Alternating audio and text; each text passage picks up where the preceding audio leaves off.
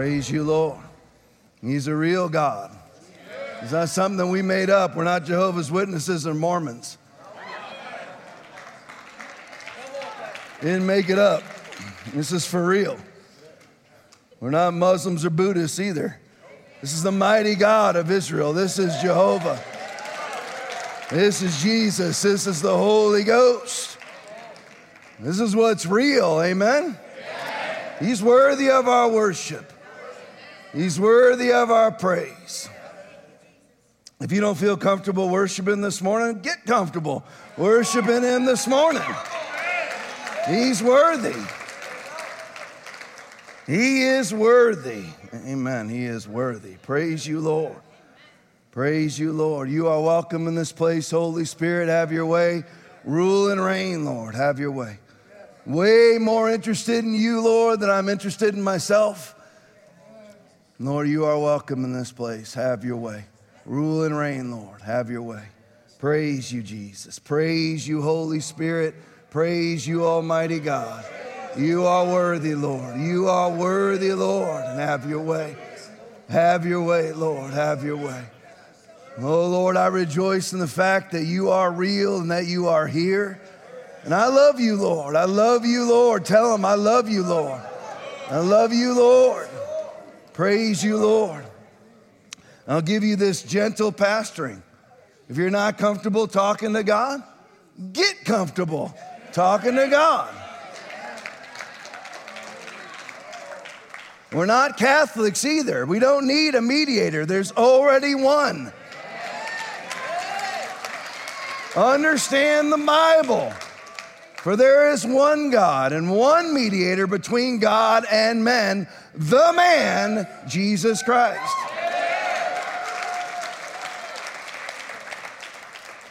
You don't need a person. Stop looking to somebody else to have a close and personal relationship with Jesus. Do it yourself. Go in there and start worshiping. Get on your face. Humble yourself. You're going to be humbled anyway.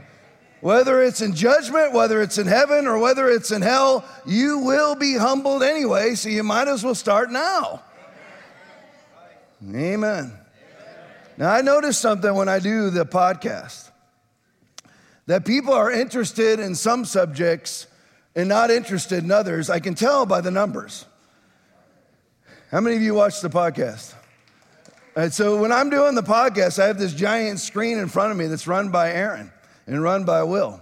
Aaron runs the entire podcast, and I have all this information that's under the screen, on the screens. Aaron will pull up stuff and send me messages or whatever else. But I can tell, I look at number. I have a streaming numbers. We run between now about 500 to 600 people live watching. So I can tell, and usually it's in the upper five. So I watch, it's 550 to 600, usually where we're at. And then we've been breaking over 600 lately because God answers my prayers.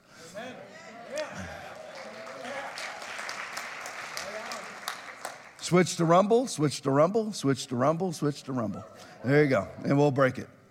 But I have information, I watch the numbers, so we'll be at, let's say, 583.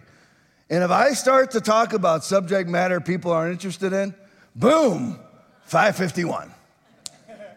If I start to talk about things that people are really interested in, 607. That's how it works. I show them a video that bores them, down 20. Video everybody. Now, there's people like you that are going to watch. They're not really driven that way, but there are people who are driven solely on entertainment. So they're like, you know what, this interests me, this doesn't. So they come on, they come off, they scroll constantly and go through social media. But there's people, there's subjects that people are interested in, and there's subjects that people aren't. One of the ones that people aren't interested in, believe it or not, on a conservative podcast is abortion. You're like, is this what you're going to preach about? Who knows what I'm going to preach about? I really don't know. I come with lots and lots of information. How much I get to is usually quite minimal in comparison to what I prepped. But I thought if I talk about abortion on the podcast, numbers go down. I mean, precipitously, they go down. People aren't interested in it. They're really not interested in it. And really, if you were, now let's look at this. What people are and are not interested in is not based in any way, shape, or form on importance. You're like, Tom, I thought you were preaching about strongholds. Believe me, I am. Because what people consider to be whether it's entertainment or not, whatever it is, what they're interested in, what they're not interested in, has nothing to do with importance. Now, I want you to apply that to yourself right now. What am I interested in, and how important is it? You will know by the amount of time that you spend on it. Because a lot of times we're like, oh man, people don't care about abortion. How dare they? Well, really, how different are we? Because where do we spend the majority of our time is what's important to us. See how quiet it gets in here? I got Ryan saying, yep, that's it. That's all I got is Ryan. That for the entire church, Ryan, yep. Because listen, I told you last week that I am strong-held. And everybody in this room, to some degree, is strong-held, unless there's an angel sitting in here. If you're wondering whether you're an angel or not, meet me at the door and I will tell you. Just like if you want to know whether you should be dating the guy or girl that you're dating, meet me at the door and we can resolve it in 30 seconds.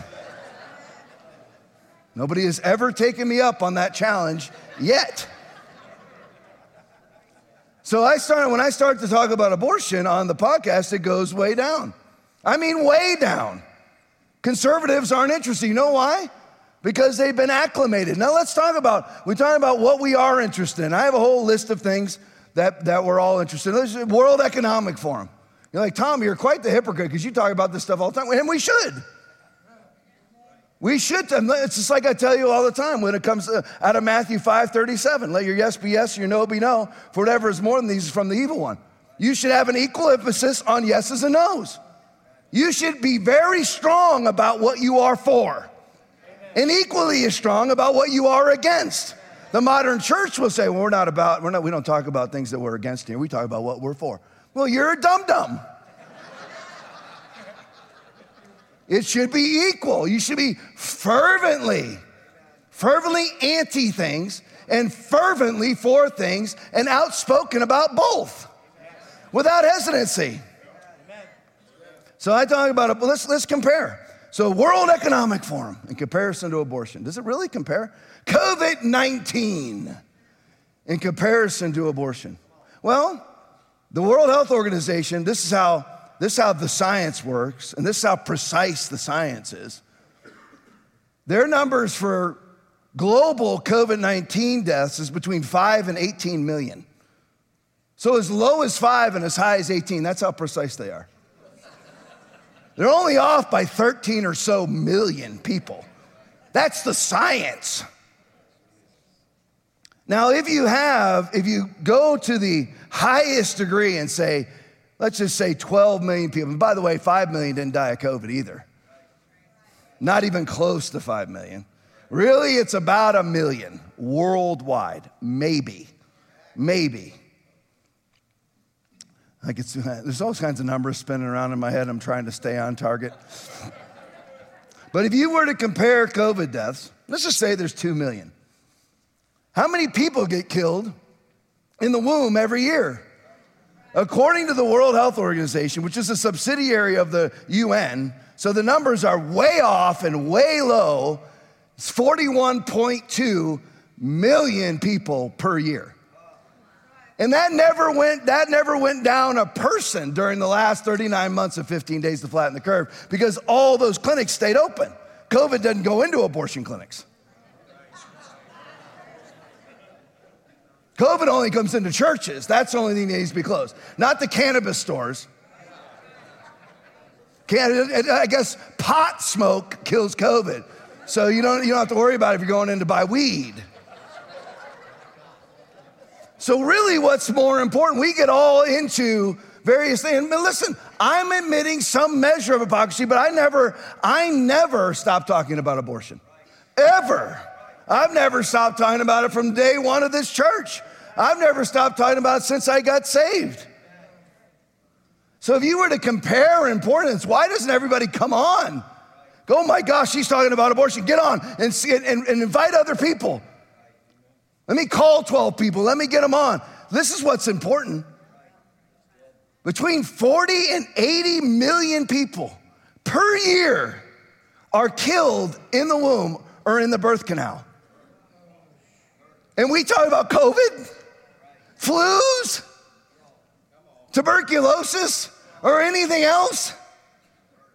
But see, that's the most important thing. Why don't Christians really care? They get very excited about World Economic Forum, Bill Gates, global strongholds. Very excited because we've all been acclimated to accept the murder of other human beings. Peace by bloody peace, pulled alive out of their mother's womb. And then many laws in California, Illinois, and all those other demonic states, if they happen to survive it, they leave them on the slab to die. And in California, they're trying to legislate that you can kill your baby, same in Massachusetts, 28 days after he's born.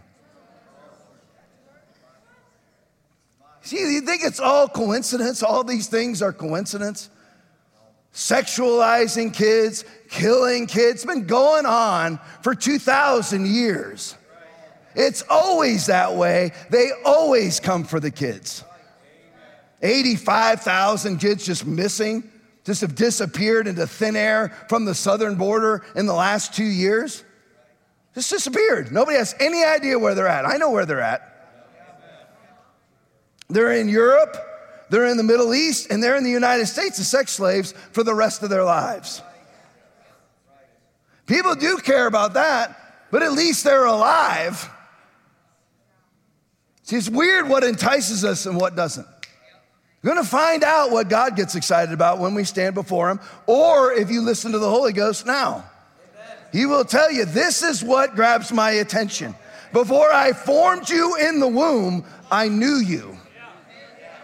All those people being pulled piece by bloody piece out of their mother's womb were assigned that body by God, assigned a soul that he had already talked to for generations. That's what's important. But it's the same in life, and it's the same in preaching. We put emphasis on the least important things. I want to ask you something. What really makes you alive? What makes you feel great? We all know the answer. How many people in here have been born again for more than 10 years? Shout amen. What makes you really excited in life is when God opens up a door for you to share your faith. Then why is your life not about that? See how quiet it gets in here? You do it, you go back and you tell your wife, hey man, Lord, open the door for me to share my faith. The anointing of God was upon me. I really made an impact. I led this person to the Lord, whatever it may be. And then it disappears into oblivion and you don't do it for another 8 years. Because what really counts is not where your emphasis is on. How many Christians pray every day, Lord, open the doors for me to share my faith? You know that's what actually makes you happy. But the world comes in and deceives you, and you start scrolling again. You think that's what's going to make you happy. It's not making you happy. It's sedating you. It's putting you to sleep. Everyone actually likes to talk about, here's my list, global strongholds, mark of the beast. You're like, Tom, you do it every week. Yeah, I do it for, somewhere in the neighborhood of 6 hours a week. Globalists, vaccine passports, Bill Gates, Anthony Fauci, Joe Biden, Donald Trump. Bill Gates and Donald Trump don't mean anything more to God than you do. Not a bit.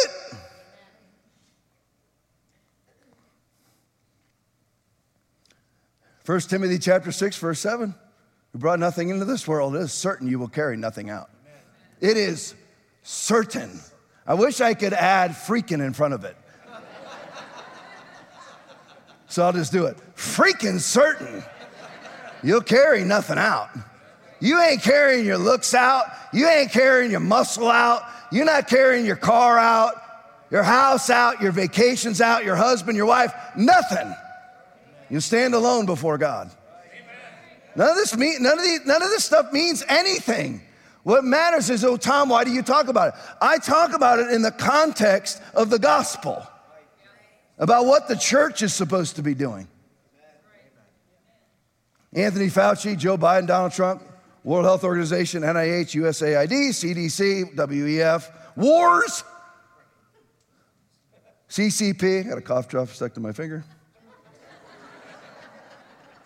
Don't worry, it's mine.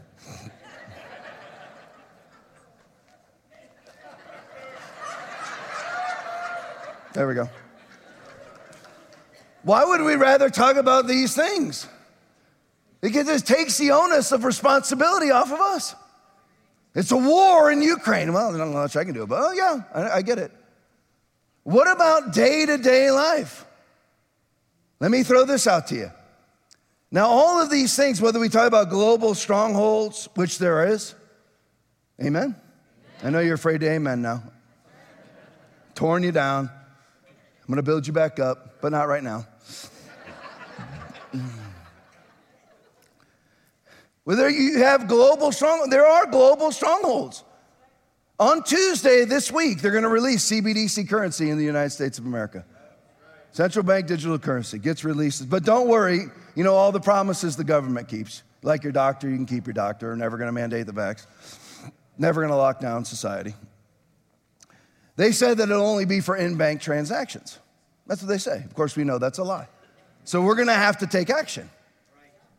So that we have to deal with that. That is a global stronghold heading into the mark of the beast in Revelation 13, 16 through 18. That he causes all, both small and great, rich and poor, free and slave, to receive a mark on their right hand or on their forehead, and that no one may buy or sell except one who has the mark of the name of the beast or the number of his name. That's where we're heading. It doesn't have to happen in your lifetime. But here's the problem. The strong-held cannot dispel strongholds. You can only dispel and defeat strongholds to the degree that you are not strong-held yourself. That's why we're not winning like we should.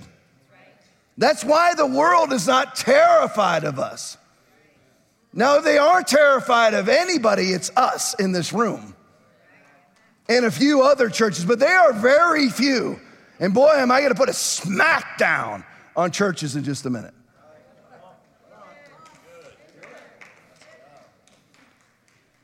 But the strong-held cannot defeat strongholds. I remember when I was at the Alex Jones event at the river. Sat right next to Alex Jones before he went up there. Super nice guy. Just so everybody, I mean, really genuine, very sweet, very just normal, everyday person. Really is. I say that because of all that he's been through, which I won't go through that right now. But when I was there, after worship and all of that, they had a Q&A for several hours, actually. And these are people who are trying to defeat global strongholds that are noticeably in chains. These weren't river people that were asking questions. These are people from all over the United States that finally had a chance to talk to Alex Jones. Every single person, a couple hundred of them. I mean, the line went out the back of the room, was full, 600-700 people in the room, packed, not one seat in there, blazing hot. And there was a line, there's two lines going up the two rows out the doors, waiting to ask questions. But these were people asking questions. Every single one of them had to get a picture and all that. These are strong-held people trying to defeat the Antichrist. It's not going to happen. Donald Trump will lose to the Antichrist. The church beats the Antichrist during our time. I know the book of Revelation. Don't come correct me at the door. I know what happens. But during our time, we will win. The worst of it will be gone for. We win. But you have all of these people trying to defeat the Antichrist spirit without the Holy Spirit. It doesn't work. This is what happens to people. They go to Washington, D.C., and they have all these conservative ideas, and then they get lost in the wash of the cocktail circuit and compromise all of their morality and all of their principles so that they can be deemed responsible. That's a reasonable and responsible Republican or conservative. He's willing to reach his hand across the aisle and shake hands with the abortionist, with the transgender activist, with the gay marriage activist. I don't have anything in common with you. I don't yoke myself together with unbelievers. Oh, Tom, that doesn't sound Christ-like. That's because you don't read the Bible. Come out from among them and be separate, says the Lord. Not join with them. I want to find some common ground. No, I don't have any common ground. Does that mean I'm going to be mean, nasty, rude? No, I'll be nice as can be watching you go straight to hell. And if you want to know you're going to hell, I'll tell you you're going to hell. No problem whatsoever. Come ask me. It's a very simple question. Have you received Jesus as your Lord and Savior? Have you turned from your sin? If you haven't, you're going straight to hell. I don't care what label you wear. You can be Baptist and go to heaven. You can be Baptist and go to hell. You can come to Foundation Church and go to heaven. You can go to Foundation Church and go straight to hell. All that matters is Jesus. But these people that are going up, and I could feel the lack of anointing upon them. As a lot of them are just pimping their websites and everything else. I'm like, gosh, shut up, would you? I mean, just shut up. What do you think he's going to do? Jump off the stage and join your website?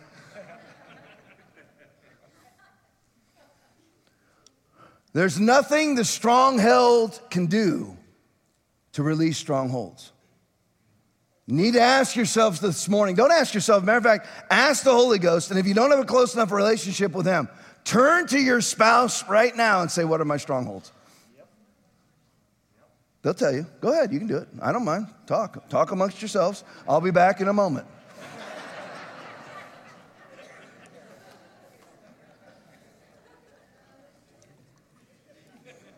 My wife knows all mine.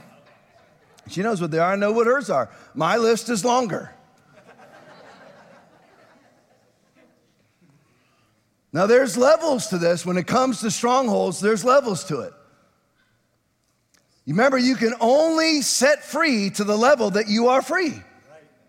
What are the greatest commandments found in Mark chapter 12, verses 30 and 31? What are the greatest commandments? You shall love the Lord your God with all your heart, with all your soul, with all your mind, and with all your strength. This is the first commandment. The second, like it, is this: you shall love your neighbor as yourself. There is no other commandments greater than these. How do you love your neighbor? Come on! How do you love your neighbor? As yourself. So if you hate you, how loving are you going to be? That's why I'm very loving. There is no bigger fan of me than me.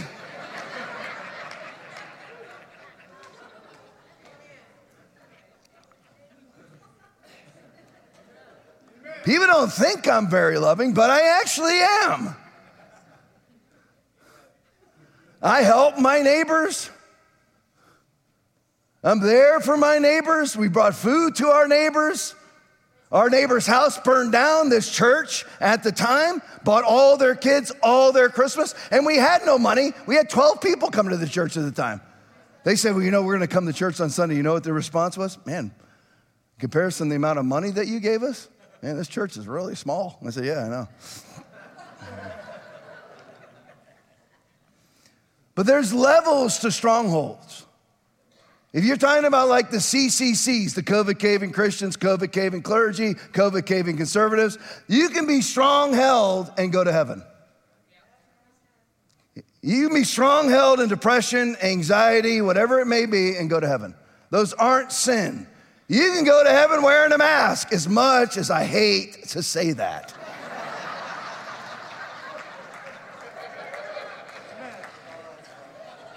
I don't think your odds are very good. I think you'll be knocking grandma out of the way to put the mark on your forehead. But you can. You could have locked down your church and go to heaven. But they are strongholds. They're strongholds. Many of you are strong right now. Your marriage is your stronghold. Because you don't know how to biblically act in marriage. So your marriage is actually holding you back in all areas of your life. And you have no idea. Because you never ask God any questions. Yet you have not because you ask not. Ask him. Where am I strong-held? You're a jerk to your wife. Please don't pastor a church. Don't launch into ministry. If you can't even be nice to your spouse. I see that all the time. Condescending, arrogant. And this is P-R-I-G that I'm about to say. Prigs. I'm like, why are you launching into ministry? One who rules his own house well, having his children in submission with all reverence. For if a man does not know how to rule his own house, how will he take care of the church of God? 1 Timothy chapter 3, verses 4 and 5. What are you doing? If your wife hates you, please don't launch into ministry. Do the world a favor and serve instead of preach. I have lots of faults and failings, but my wife and I get along really well and have for 27 years. We don't ever fight. Oh, no, marriage is hard work. That's because you make it hard work. It doesn't have to be hard work. Obey the word of God. Men, lay your lives down. Women, submit. Boom, done. Marriage counseling finished. There's levels to these things. You can be in a hell-bound stronghold, or you can be in a stronghold where you can still go to heaven. If you can't start your day without caffeine, you are strong-held. Hoochie mama. So you know you are addicted to a drug and it's on purpose. And all those poor people who are addicted to nicotine. I agree. Listen, the health consequences of nicotine are huge because you're smoking tobacco and putting smoke in your lungs. I get it, but you're an addict too. That's why I never started drinking coffee. I can live with or without caffeine. I'm perfectly fine. Seriously, I don't even care. Doesn't even have effect on me anyway. I can haul down 4 Mountain Dews and go right to sleep. Has no effect on me. So you can figure out what your strongholds are. Most of us, including me, here's one. It actually makes me sick. I actually make a point out of not doing it. I look around the room. We're in a room full of people, or go to Applebee's. Look around Applebee's and you'll see young couples at dinner together, not talking, sending each other text messages on their phones. And they're 4 feet apart.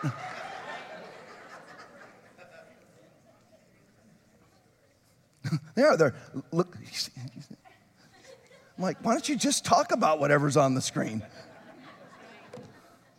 So there are levels. So please understand, when I say stronghold, yes, it could be hellbound. If you're addicted to pornography and you don't repent, straight to hell.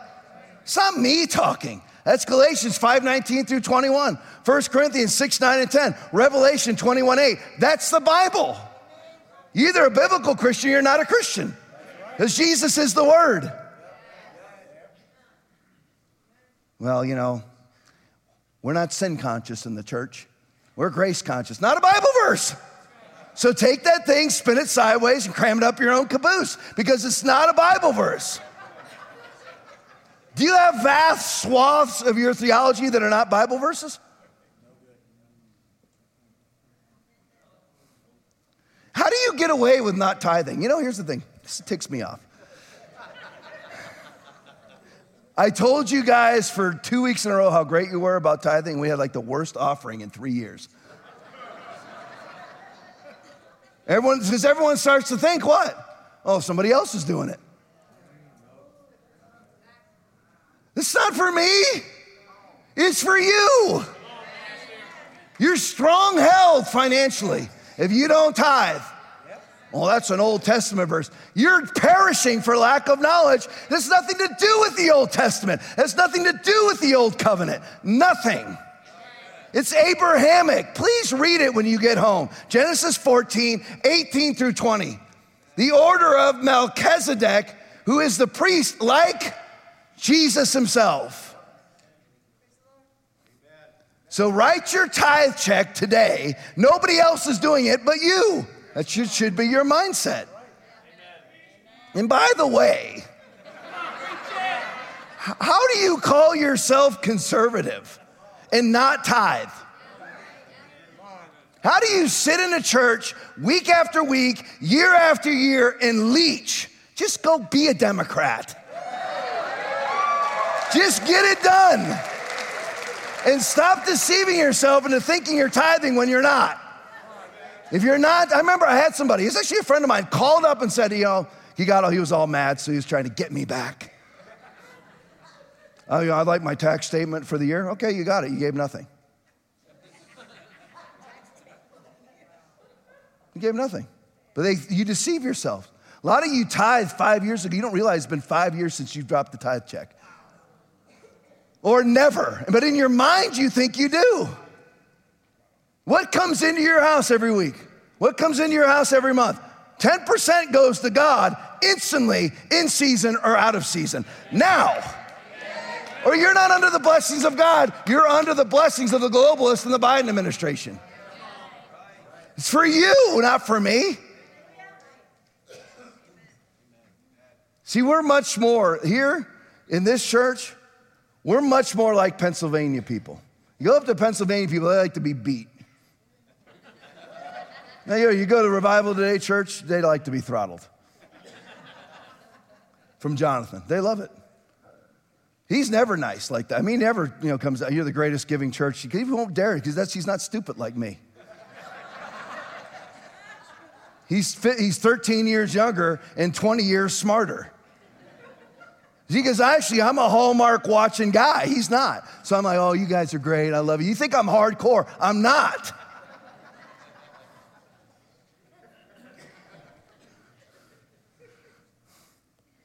So I just don't get it. Honestly, I don't get how there's people sitting in this room right now. What do you think pays for all this? Right now, every dime is going to rebuild this building, and you don't tithe? We think the AC's for free. The roof itself was $900,000. And you just sit here. There's another pastor after my money. My wife will get mad at me if I do it again, so I won't quote to you what I make. She's like, I wish you'd stop doing that. I wish you'd quit quoting it. She's right. I shouldn't sit here and quote what I make. But I make about $5,000 a year more than I made as a sergeant in the sheriff's office. And you think I'm after your money? Oh yeah, I'm getting wealthy on a cop salary. I make less than a lieutenant at the sheriff's office right now. And you're worried about, there's another pastor going after my money. How am I after your money? I don't even own a car. My son stole my truck. I don't have it. I have a 2007 Honda CRV that I haven't driven in 3 years sitting in the driveway with his tires going flat. And I'm after your money? I'm all for getting wealthy. I'm way more wealthy now than I used to be. I'm just telling you. This whole tithing thing is not about the church. It's for you. You must not want to be rich, because that's the guarantee of the covenant, is that you become rich. 2 Corinthians 8:9. So there's different degrees to being stronghold. You cannot tithe and go to heaven. Congratulations. Because you won't have accomplished anything because you're strong-held financially. Have you noticed that you're not? Does anybody ever take actual account? Where are the souls? Where's the healings? Where's the power? Where's the open doors for you? Where's the divine appointments? Because you don't tithe. You've held back. You said, God, that's mine. Will a man rob God? Yet you have robbed me. But you saying, what way have we robbed you? In tithes and offerings. You are cursed with a curse, for you have robbed me. Even this whole nation. Bring all the tithes into the storehouse, that there may be food in my house. And try me now on this, says the Lord of hosts, if I will not open for you the windows of heaven and pour out for you such a blessing that there will not be room enough to receive it. And I will rebuke the devourer for your sake, so that he will not destroy the fruit of your ground. You wonder why your kids aren't saved? Starts with you not tithing. There's a stronghold in your home. You're like, Tom, it makes me mad that you're sending your own kids straight to hell for your own strongholds. Because you won't write a check for 10% of what you make. They smell the idolatry and don't want what you have. You know, there's another pastor focused on money. I can focus on other things. Don't worry, I'm about to. How are we strong? How are people like you and me strong-held? We're strong-held because of this. 1 Corinthians 3:16 and 17. I didn't give you guys this one. Don't you know that you yourselves are God's temple and that God's Spirit lives in you? If anyone destroys God's temple, God will destroy him. For God's temple is sacred and you are that temple. The world's not scared of us. So why aren't they scared of us? They were scared of Jesus. That's why they had to run to the Roman government. They could, listen, the Pharisees, the Sadducees, the Sanhedrin, who were really the ruling elitist and religious elitist of the day, couldn't touch him. They were scared of him. You just remember the Bible verse. They didn't lay hands on him because they were afraid of the crowds. So they ran to the Romans. They're not like that with us. Because we haven't spent enough time dispelling unbelief and getting rid of strongholds that we operate in the power of the Holy Spirit. Because it's not important to us. We don't tithe. We don't fast. We don't pray like we should. We don't study the word. We're not dispelling unbelief. Ask yourself, what do I do every day? You're like, what kind of church is this? Listen, I know I'm losing people right now. Now, you are very attentive. How could you not be? Anger and being bitter, you kind of pay attention. Like, what's this lunatic going to say to me next?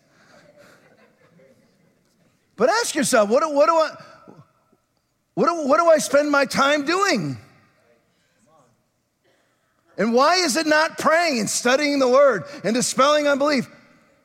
Set your affections on things above, not on things on the earth. So ask yourself right now, Colossians 3:2, ask yourself, will you set your eyes on that which is not? For riches certainly make themselves wings. They fly away like an eagle toward heaven. So we fix our eyes not on what is seen, but what is unseen. For what is seen is temporary, but what is unseen is eternal. All of those verses, Colossians 3:2, 2 Corinthians 4:18, Proverbs 23:5. There you go, write them down. Ask yourself, what do I spend my time doing?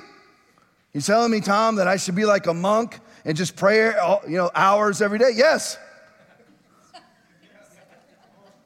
I know you have to work, but what else do you do?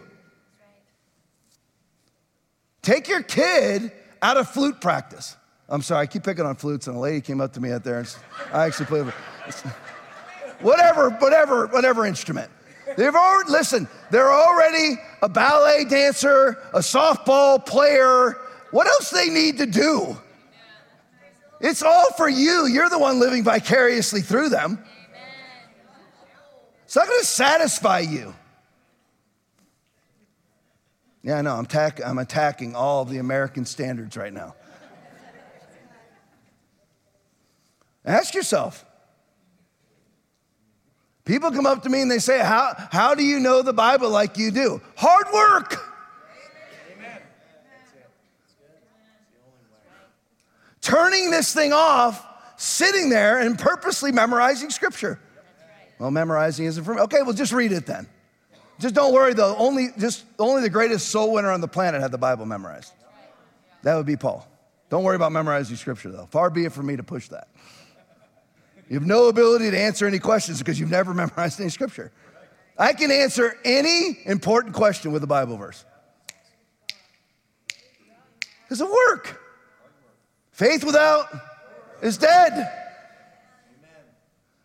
Just in case you wondered, James 2:18. Someone will say, you have faith and I have works. Show me your faith without your works and I'll show you my faith by what I do. You're welcome. So strongholds have different levels. Find out what area of your life there's a stronghold. Find out. Unless you are operating in perfect ministry, which I am not, I'm not alleging that I am. Perfect ministry, souls being saved, miracles being done, great marriage, great kids, there's strongholds. If any kid walked out of your house not saved, there's strongholds in that house. People still come up to me to this day. I don't understand why I'm not healed. I do, unbelief. There's nothing complex. It's just a matter of will you say it or not.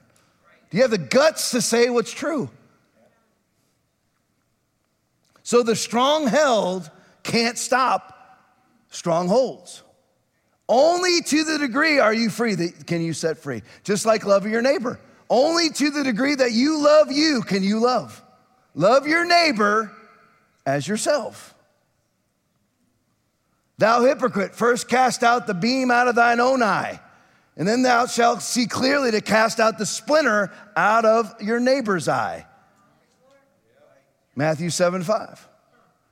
You can only set free to the degree that you are free.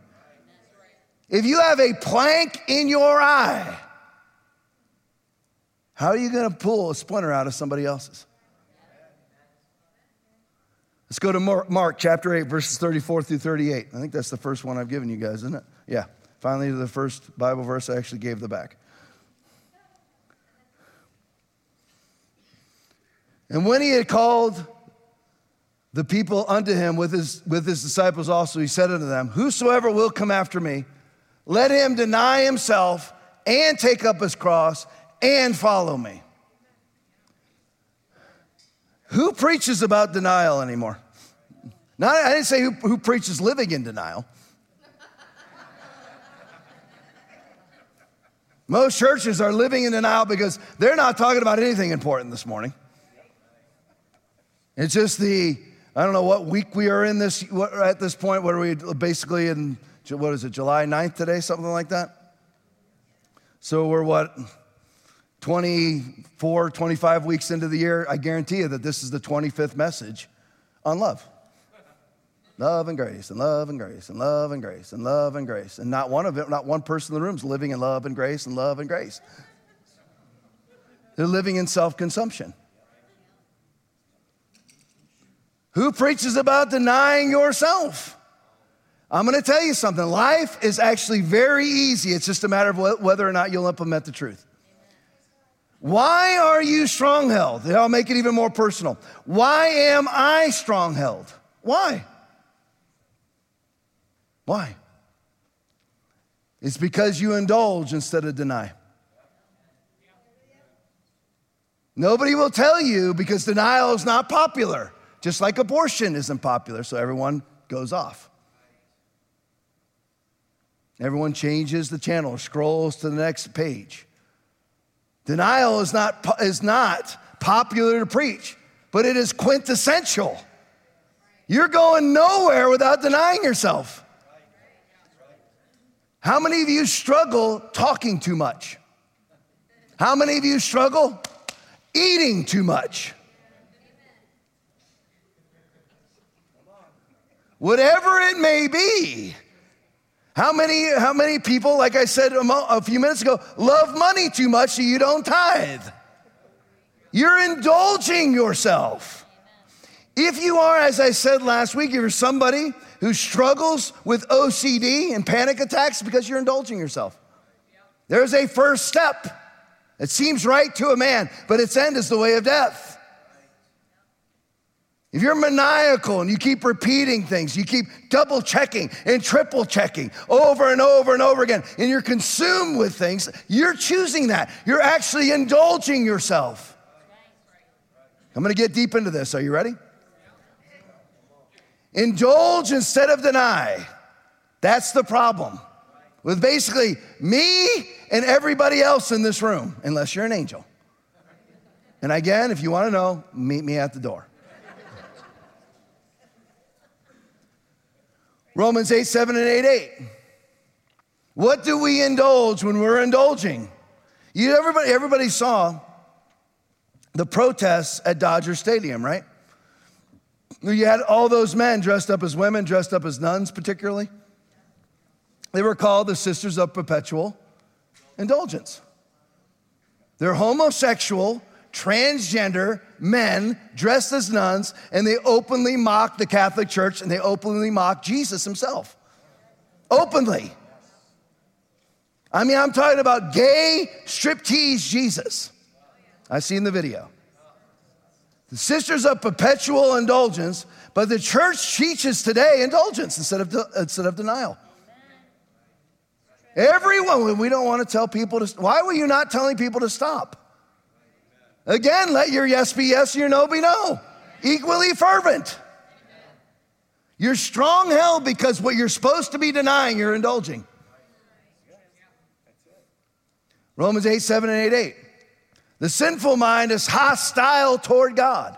It does not submit to God's law, nor can it do so. Those controlled by the sinful nature cannot please God. Those indulging the sinful nature. That one I just told you, NIV, here's New King James. Because the carnal mind is enmity, hatred toward God.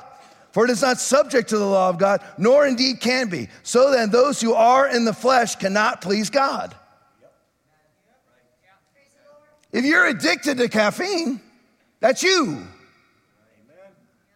If you're addicted to sugar, that's me. I said I wasn't addicted to caffeine, but I am certainly addicted to sugar. Otherwise, I'd be able to see my belt right now, which I cannot. Here's how people indulge. If you are a worrier, you like it. No, I hate it. I hate that I worry. No, you don't. You actually like it. It's your comfort zone. You don't know how to be happy. I've actually prayed to God, Lord, show me how to be happy. You ever prayed that? You need to. I'm very transparent with God. God, I sinned.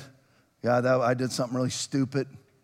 Lord, I'm sorry that I don't play religious games with the one.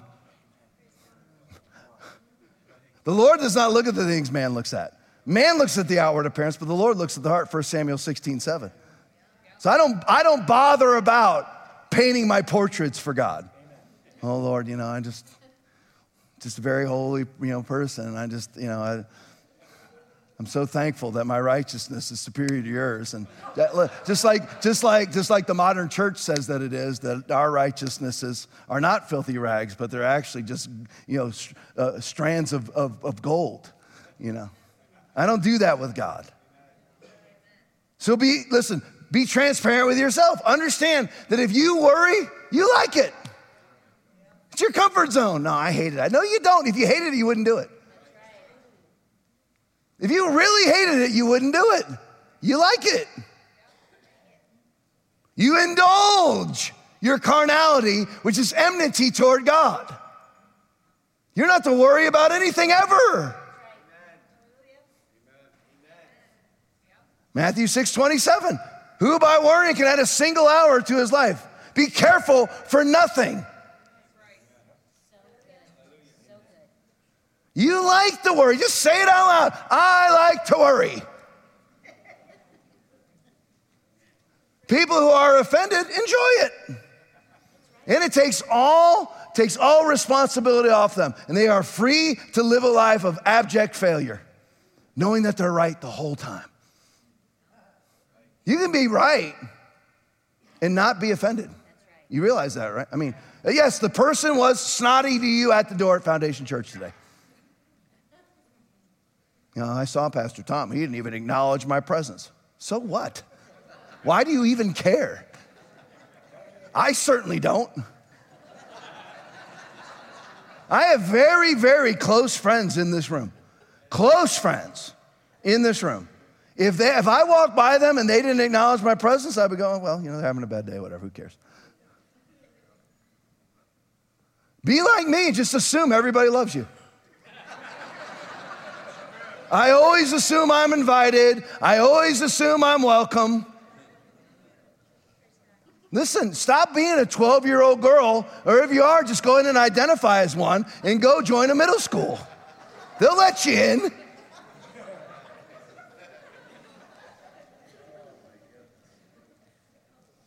People who are offended enjoy it. They enjoy being offended. People who are mad love being mad.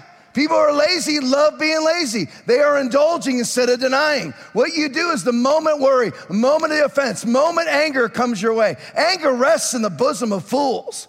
Ecclesiastes 7:9. Do not hasten in your spirit to be angry.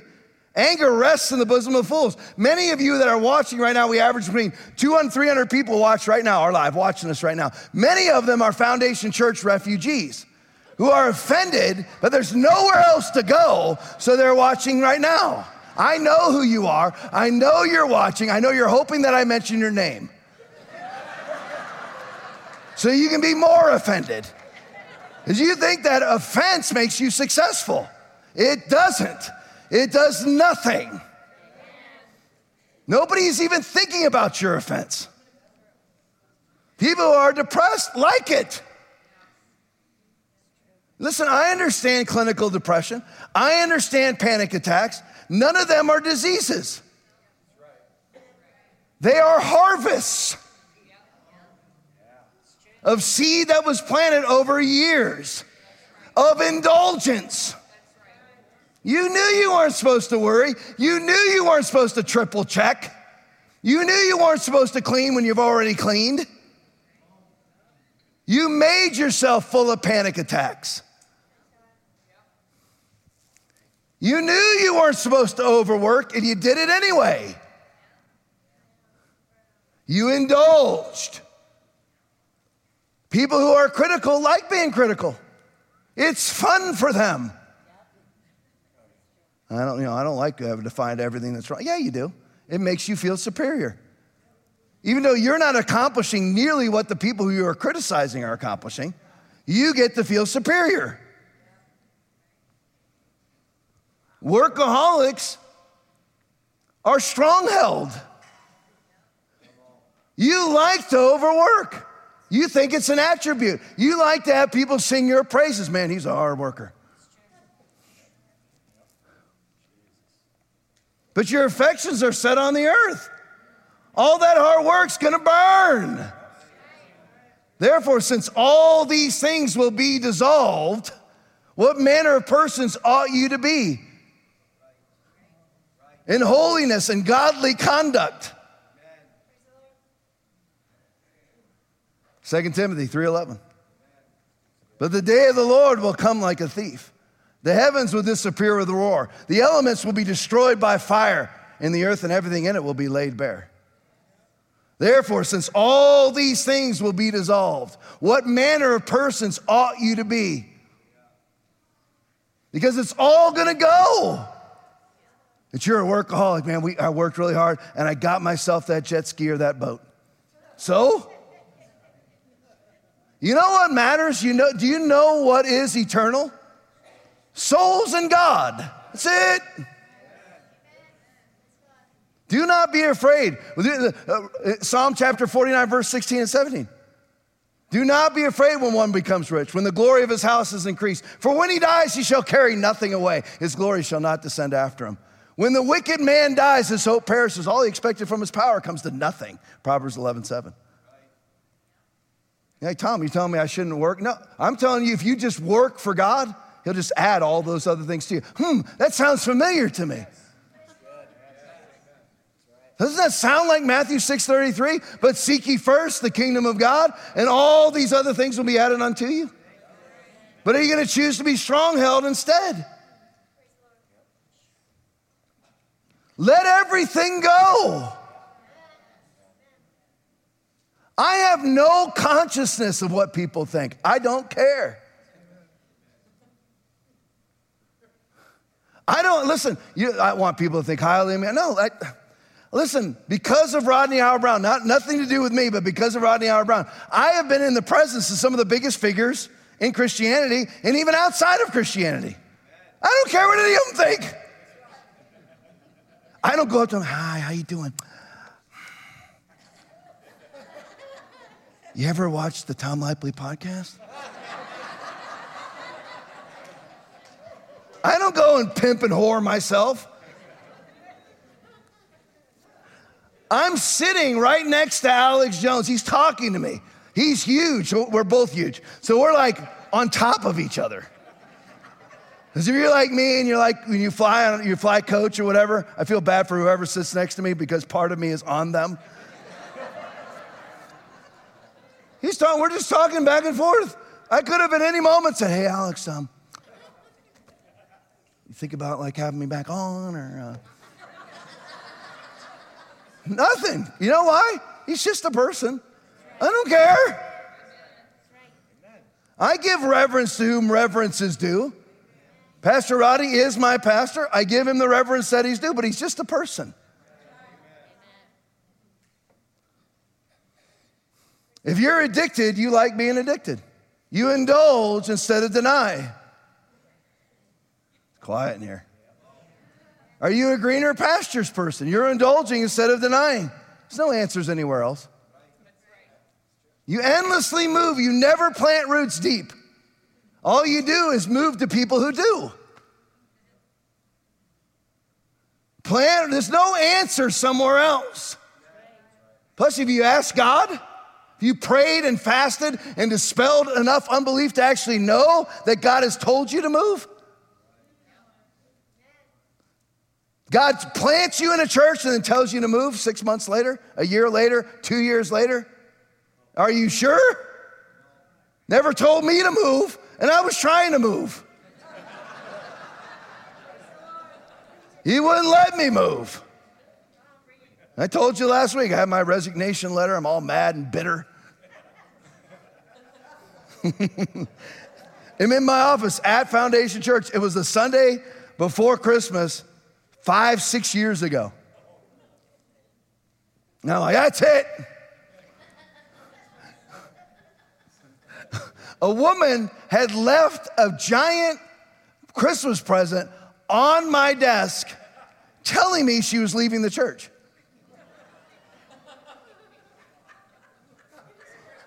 Yeah, Merry Christmas. It's like Eddie. It's like Eddie in Christmas Vacation when he's out there cleaning out. The bleeper's full. Yeah, you're full of it, lady. I hope you're watching. You're full of it. That's your assignment for today. Go home and watch Christmas Vacation. Merry Christmas. Bleeper's full. That's what it was.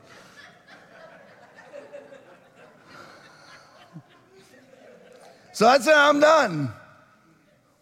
I told Hope, listen, I'm going out there, I'm announcing it. I'm done. That's it. I'm done.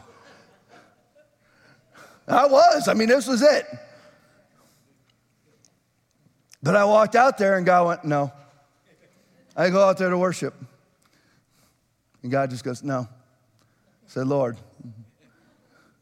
At the time, this is more than 6 years ago. Yeah, this is 7-8 years ago. Because I was still at the sheriff's office. So I retired almost 6 years ago. So 2-3, it was like 9 years ago, something like that. Yeah, it's been a while. So because I had it all planned out. I had called up FRS, found out how much money I could pull out, and I was moving to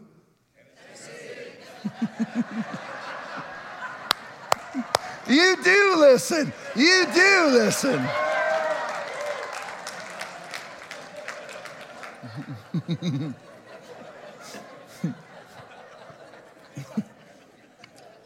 And Hope was on board. Hope is not a quitter at all, but I got her to join in with my quitting. So that was it. So I go out, I'm like, that's the end of it. First song, I just got smashed by the Holy Ghost. It's like, no, you're not going. So I listen to that. Do you? Or do you overwhelm the Holy Ghost through indulgence? It's been very easy for me to pull the plug and disappear into oblivion. You're like, no, Tom, you're somebody who likes lots of attention. You don't know me. There's people over at my house on the 4th of July. Ask them, was I out there just pimping for attention? I sat there. Aaron brought me a Slurpee. I sat there and nursed off that thing like a puppy all night long. Puppy at the teat. All night long. That's all I did. And then would offer some casual criticism to my nephew and my son who were doing the fireworks show. I'm bored. Next. That's all I did.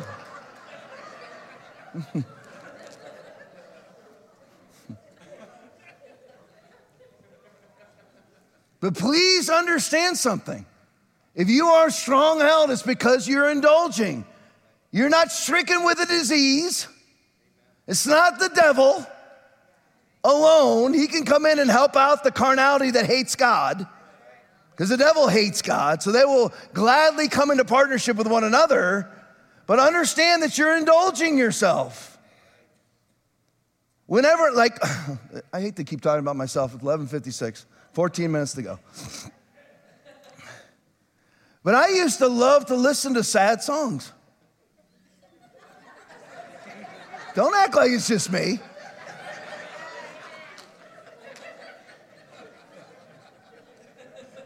I don't listen to anything sad anymore. I don't watch anything sad. I get made fun of in my own family. I'm not watching that.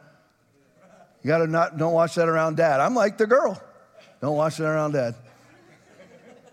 I don't play with my mind like that anymore. It's sowing seed. You're sowing sadness. You're indulging yourself. I used to do it all the time when I kept the church small for 15 straight years. 150 to 250, 150 to 250, 150 to 250. And I'd be all driving around in my police car on Monday, listening to sad songs.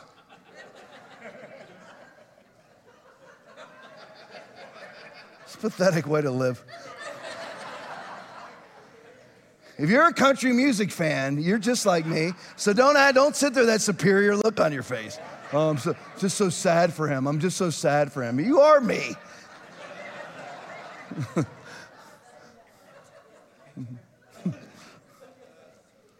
See, that's indulging. And it's all little steps. It's all little things. Will you take that thought captive and make it obedient to Jesus? That's not Jesus. No.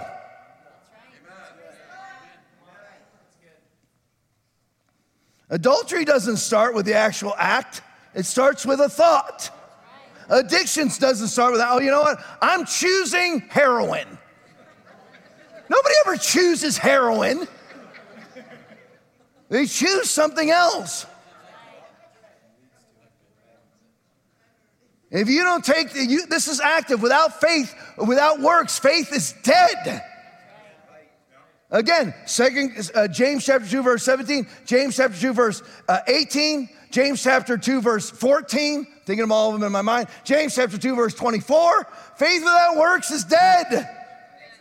James chapter 2, verse 26, dead. Your works are to take your thoughts captive through the power of the Holy Ghost. He'll do it with you, almost for you, but you have to choose it. All you really have to do is choose. Choose this day whom you will serve. He'll almost do it for you. All you have to do is choose.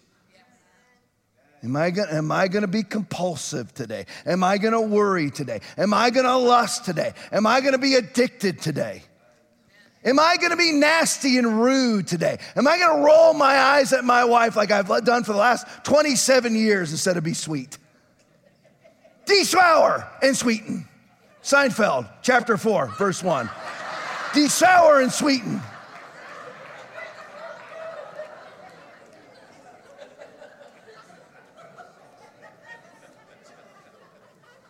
Got to watch that episode when you get home today. Remember, Jerry and George were dating girls that were friends, and George wanted to keep it together. He called them the Gatsbys. I want to stay the Gatsbys. We're going out together. Someday we're going to live in the same building. Well, Jerry, didn't want to date the girl anymore. He's like, well, what's the matter? Well, I've soured. Well, you need to de-sour and sweeten.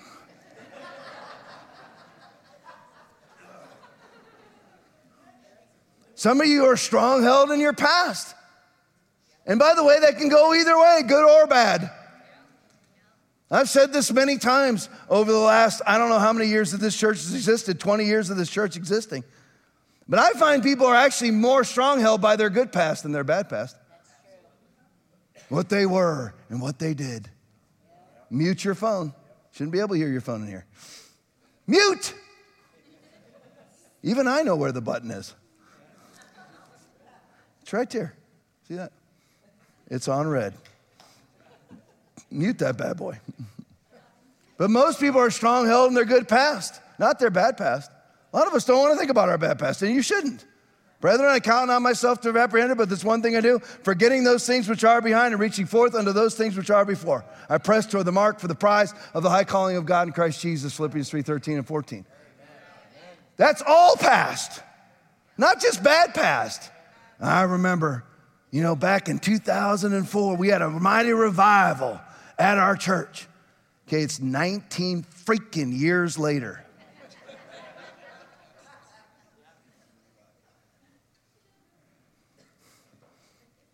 I just don't understand why God doesn't just send down his Spirit, because that's not a Bible verse. God is beholden and magnifies his word above all his name. How many of you want a revival? Pretty good response. I was going to make fun of your response because I didn't think it was going to be good. That was pretty good. Wasn't bad. B minus, not bad. C minus, I would have made fun of you about it. There is no such thing except through you. Not through me, through you. I have to do my part, you have to do your part. How do you have revival? Everybody else, God's sending revival. God sends you revival. How do you have it? Two or more agree. Matthew chapter 18, verses 19 and 20, two or more agree. You'll have what you ask for, and he's there. That's how you have it. We've seen it in this church. Do you feel the power and the presence of the Holy Ghost this morning? It's because two or more agree. You came in expectation. Now listen, for those of you that are brand new in here, I'm seeing new faces, and I see how scared you are. Listen, all you got to do is hang on. I should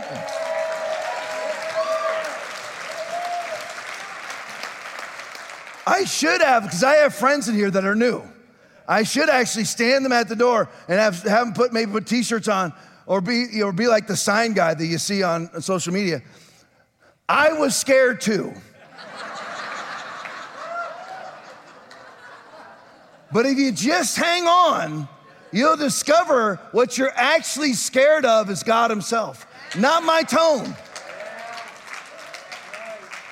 I may not be for you, but please understand, God is for you. And Jesus was not soft-spoken. He made a whip of cords and drove them all out of the temple. If you read Matthew chapter 23, everything has an exclamation mark behind it. Woe to you, teachers of the law and Pharisees, you hypocrites. You shut the kingdom of heaven in men's faces. You yourselves do not enter, nor will you let those enter who are trying to. Exclamation mark. He wasn't soft-spoken. Why has it become an attribute to be soft-spoken? No, thank you. So you can be free from strongholds. How? How can you be free? You can pull them down. For though we walk in the flesh, we do not war after the flesh. For the weapons of our warfare are not carnal, but mighty through God to the pulling down of strongholds. So you can pull them down. How though? You're gonna have to do the work. Jesus has already done his part. You have everything. Romans chapter 8, verse 32. Ephesians chapter 1, verse 3. You have everything. Stop asking him to do that which you are called to do yourself. Through the power of the Holy Ghost. It's a very conflicting thing sort of to preach because I'm telling you to do things yourself, but it's actually empowered by the Spirit of Jesus. But you have to make the decisions. You have to plug in. Items don't just turn on. My garage is hot. It's hot. And I turn on, there's like 4 fans out there, I've turned them on. When I'm out there riding the elliptical or lifting weights, you'll melt into oblivion. So I turn the fans on. I don't call FPL. Hey, it's Tom again. Oh my gosh, here come the expletives. That bleeping blackened guy, what's he doing? Hey, I'm about to turn my fans on. Send in the power. It's already there. All I gotta do is go like this. Yep. That's it. That's all you gotta do. That's it. But you have to make the decision. Will you take that thought captive? Will you indulge or will you deny? It's up to you. Psalm 131, 2. Surely I have calmed and quieted my soul. See, you have the spiritual realm and you have the soulish realm. Your soulish realm is your thoughts, your feelings, and your emotions. That's where the battle is. You're in control of the soulish realm or you're not. Through the power of the Holy Ghost. The world doesn't have the capability to do it. They do not have the ability to rule over their soulish realm. You do. Through the power of the Holy Ghost if you are saved. You have it. You have to make the decision though. Greener pastures or not. Offense or not. Addiction or not. Mad or not. Starts with a thought. For as he thinks in his heart, so is he. Surely I have calmed and quieted my soul like a weaned child with his mother. Like a weaned child is my soul within me. Philippians 4:11, not that I speak in respect of want, for I have learned in whatsoever state I am, therewith to be content. Lack of contentment is a stronghold. I'm just hungry for better things. No, you're not. You have no content. You are not content at all. Therefore, you are not content until the new thing comes around. Till I get to the next place. That's not biblical. It's carnal. Enmity, hatred toward God. To live in a mindset where you have no contentment. See, here's the thing. It's James chapter 1, 2 through 4. You can get to the place where you want nothing.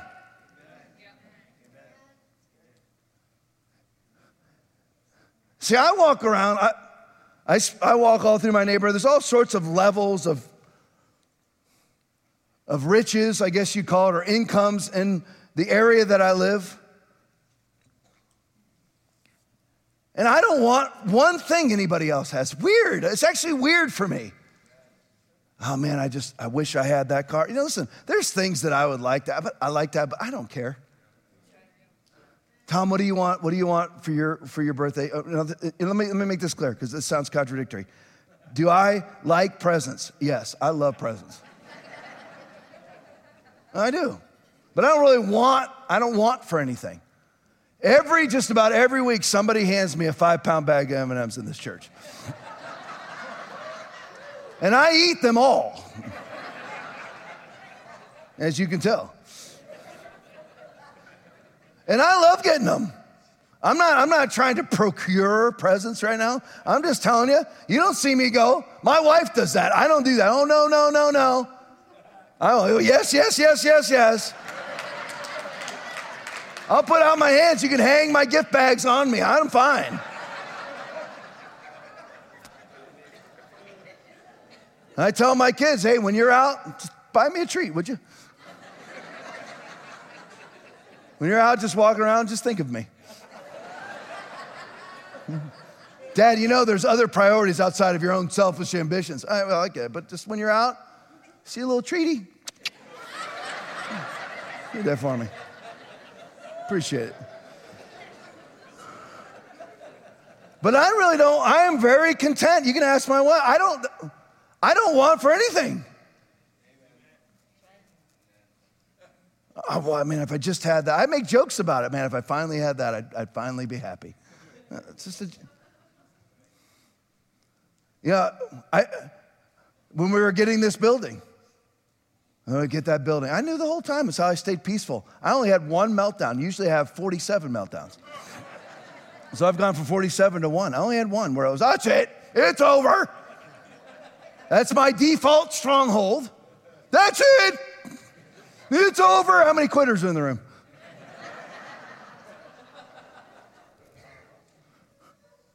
Quitting, procrastinating, it's all strongholds, just so you know.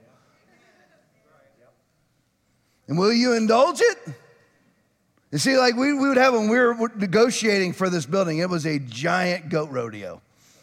It was. One day great, one day not great. Man, it's 12:10. I'm already supposed to be done. You guys still good?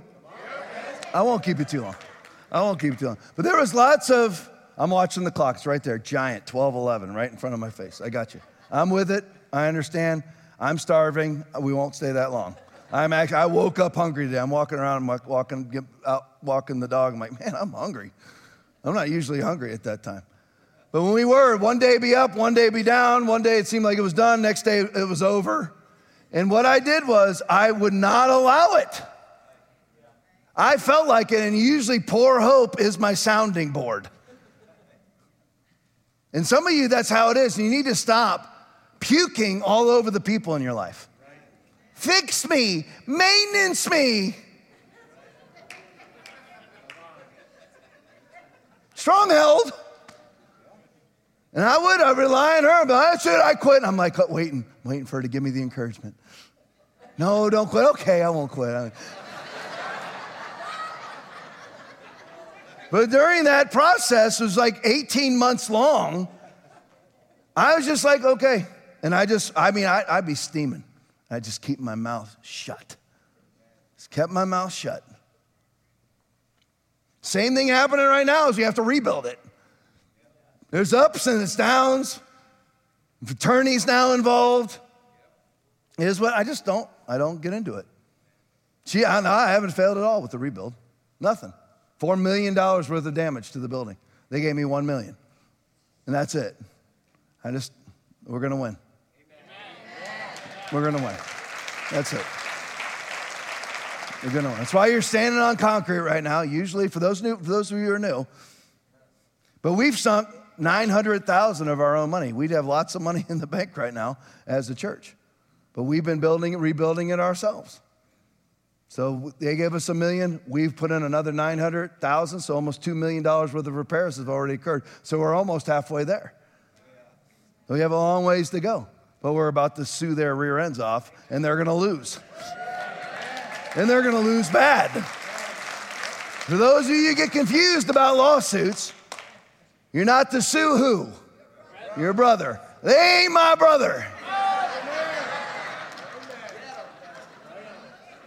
All right, so in conclusion, worship team, you guys can start to migrate. I want to tell you how to get out. Before you get out, I want you to tell you how to get out. How do you pull them down?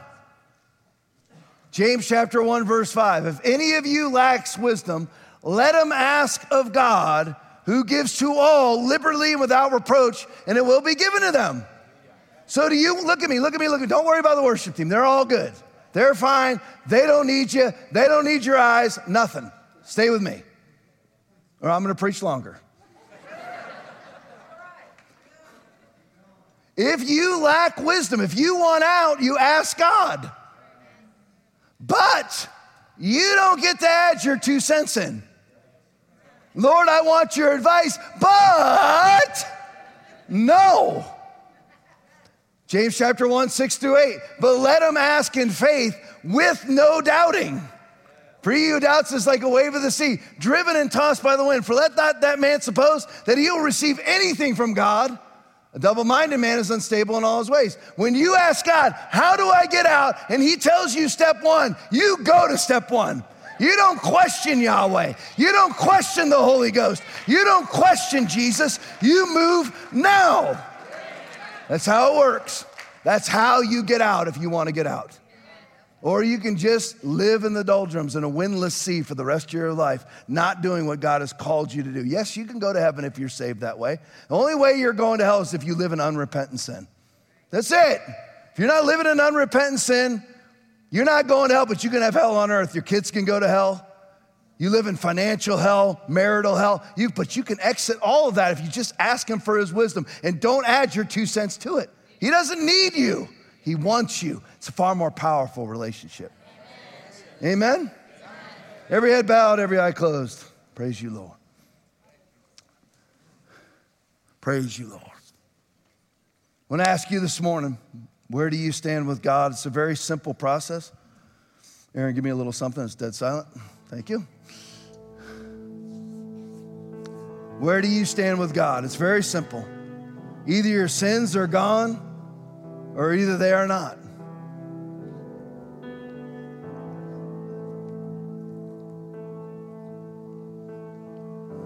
I'm just letting you marinate on that for a moment.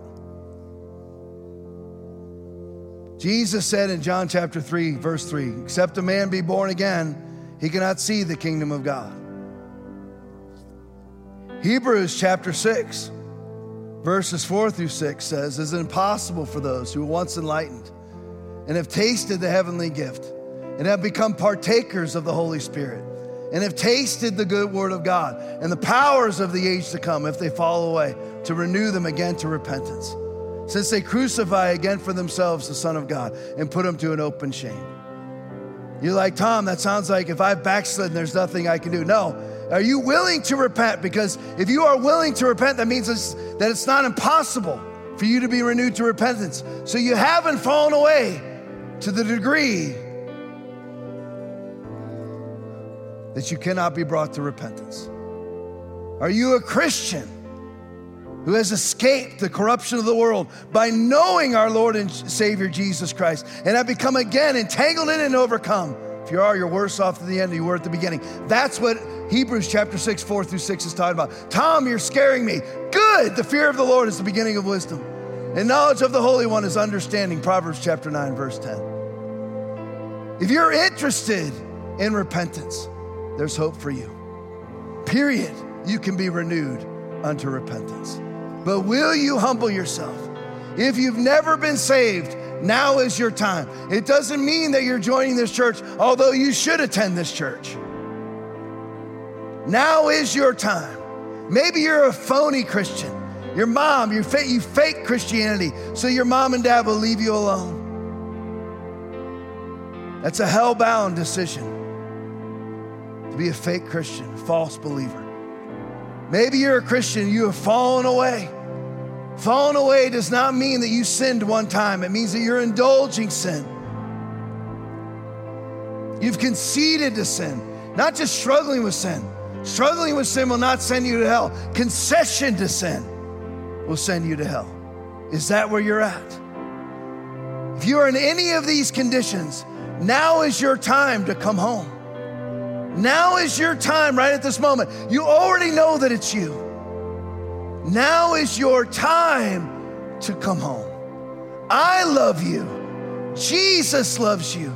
The Holy Ghost loves you. The Almighty God loves you. So much, he loved the world so much that he gave his only begotten Son, that whosoever would believe in him would not perish, but have everlasting life.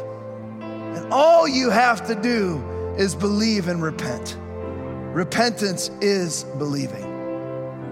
So with every head bowed and every eye closed, everybody, stage, front of house, everybody, with every head bowed and every eye closed. If you need to get your life right with God this morning, right where you are sitting, understand something so you can relax. I'm not going to bring you forward. I'm not taking you into a back room. I'm not going to hand you my literature. nothing. I'm going to ask you to do two things. First thing is to lift up your hands, and then I'm going to have you pray with everybody else. That's it. So if you need to get your life right with God, take the first step right now. And right where you are at, stretch your hand high into the air. Come on, stretch it high into the air. Those of you who knew you were supposed to do it, but you haven't done it, stretch it now high into the air. Good, you can put them down, that's it. Those of you who lifted up your hands, we're gonna pray this prayer out loud. The entire church is praying it out loud with you. You pray it. You mean it directly to the Almighty God of Israel, and you are saved. Pray it. Here we go, everybody. Lord Jesus, I ask you right now to come into my life and be my Lord and be my Savior. I ask you to forgive me for all of my sin, and I now turn from them, and I give you my life from this day on. In Jesus' mighty name, church shouts. That's it right there. That's it. That's it.